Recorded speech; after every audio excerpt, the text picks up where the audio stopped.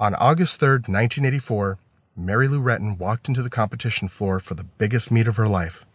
Besides Ekaterina, the feisty teen would battle teammate Julianne McNamara and Romania's Simona Pauca for gymnastics' highest honor. American Kathy Johnson had also qualified for the all-around. As Mary Lou waited to begin her first event, the uneven bars, Ekaterina polished off a perfect beam set that earned her a 10.0. The steady American did not let her rival's score rattle her, though. Instead, she delivered a solid uneven bars routine that earned her a 9.85. The mark would keep her in the running for the gold. Mary Lou would compete next on her least favorite event, balance beam. As she warmed up, Ekaterina unleashed a gorgeous floor exercise performance.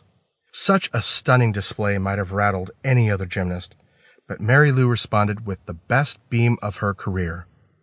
Midway through the competition, the rivals sat neck and neck for the gold medal. Thankfully for Mary Lou, she still had her two best events left.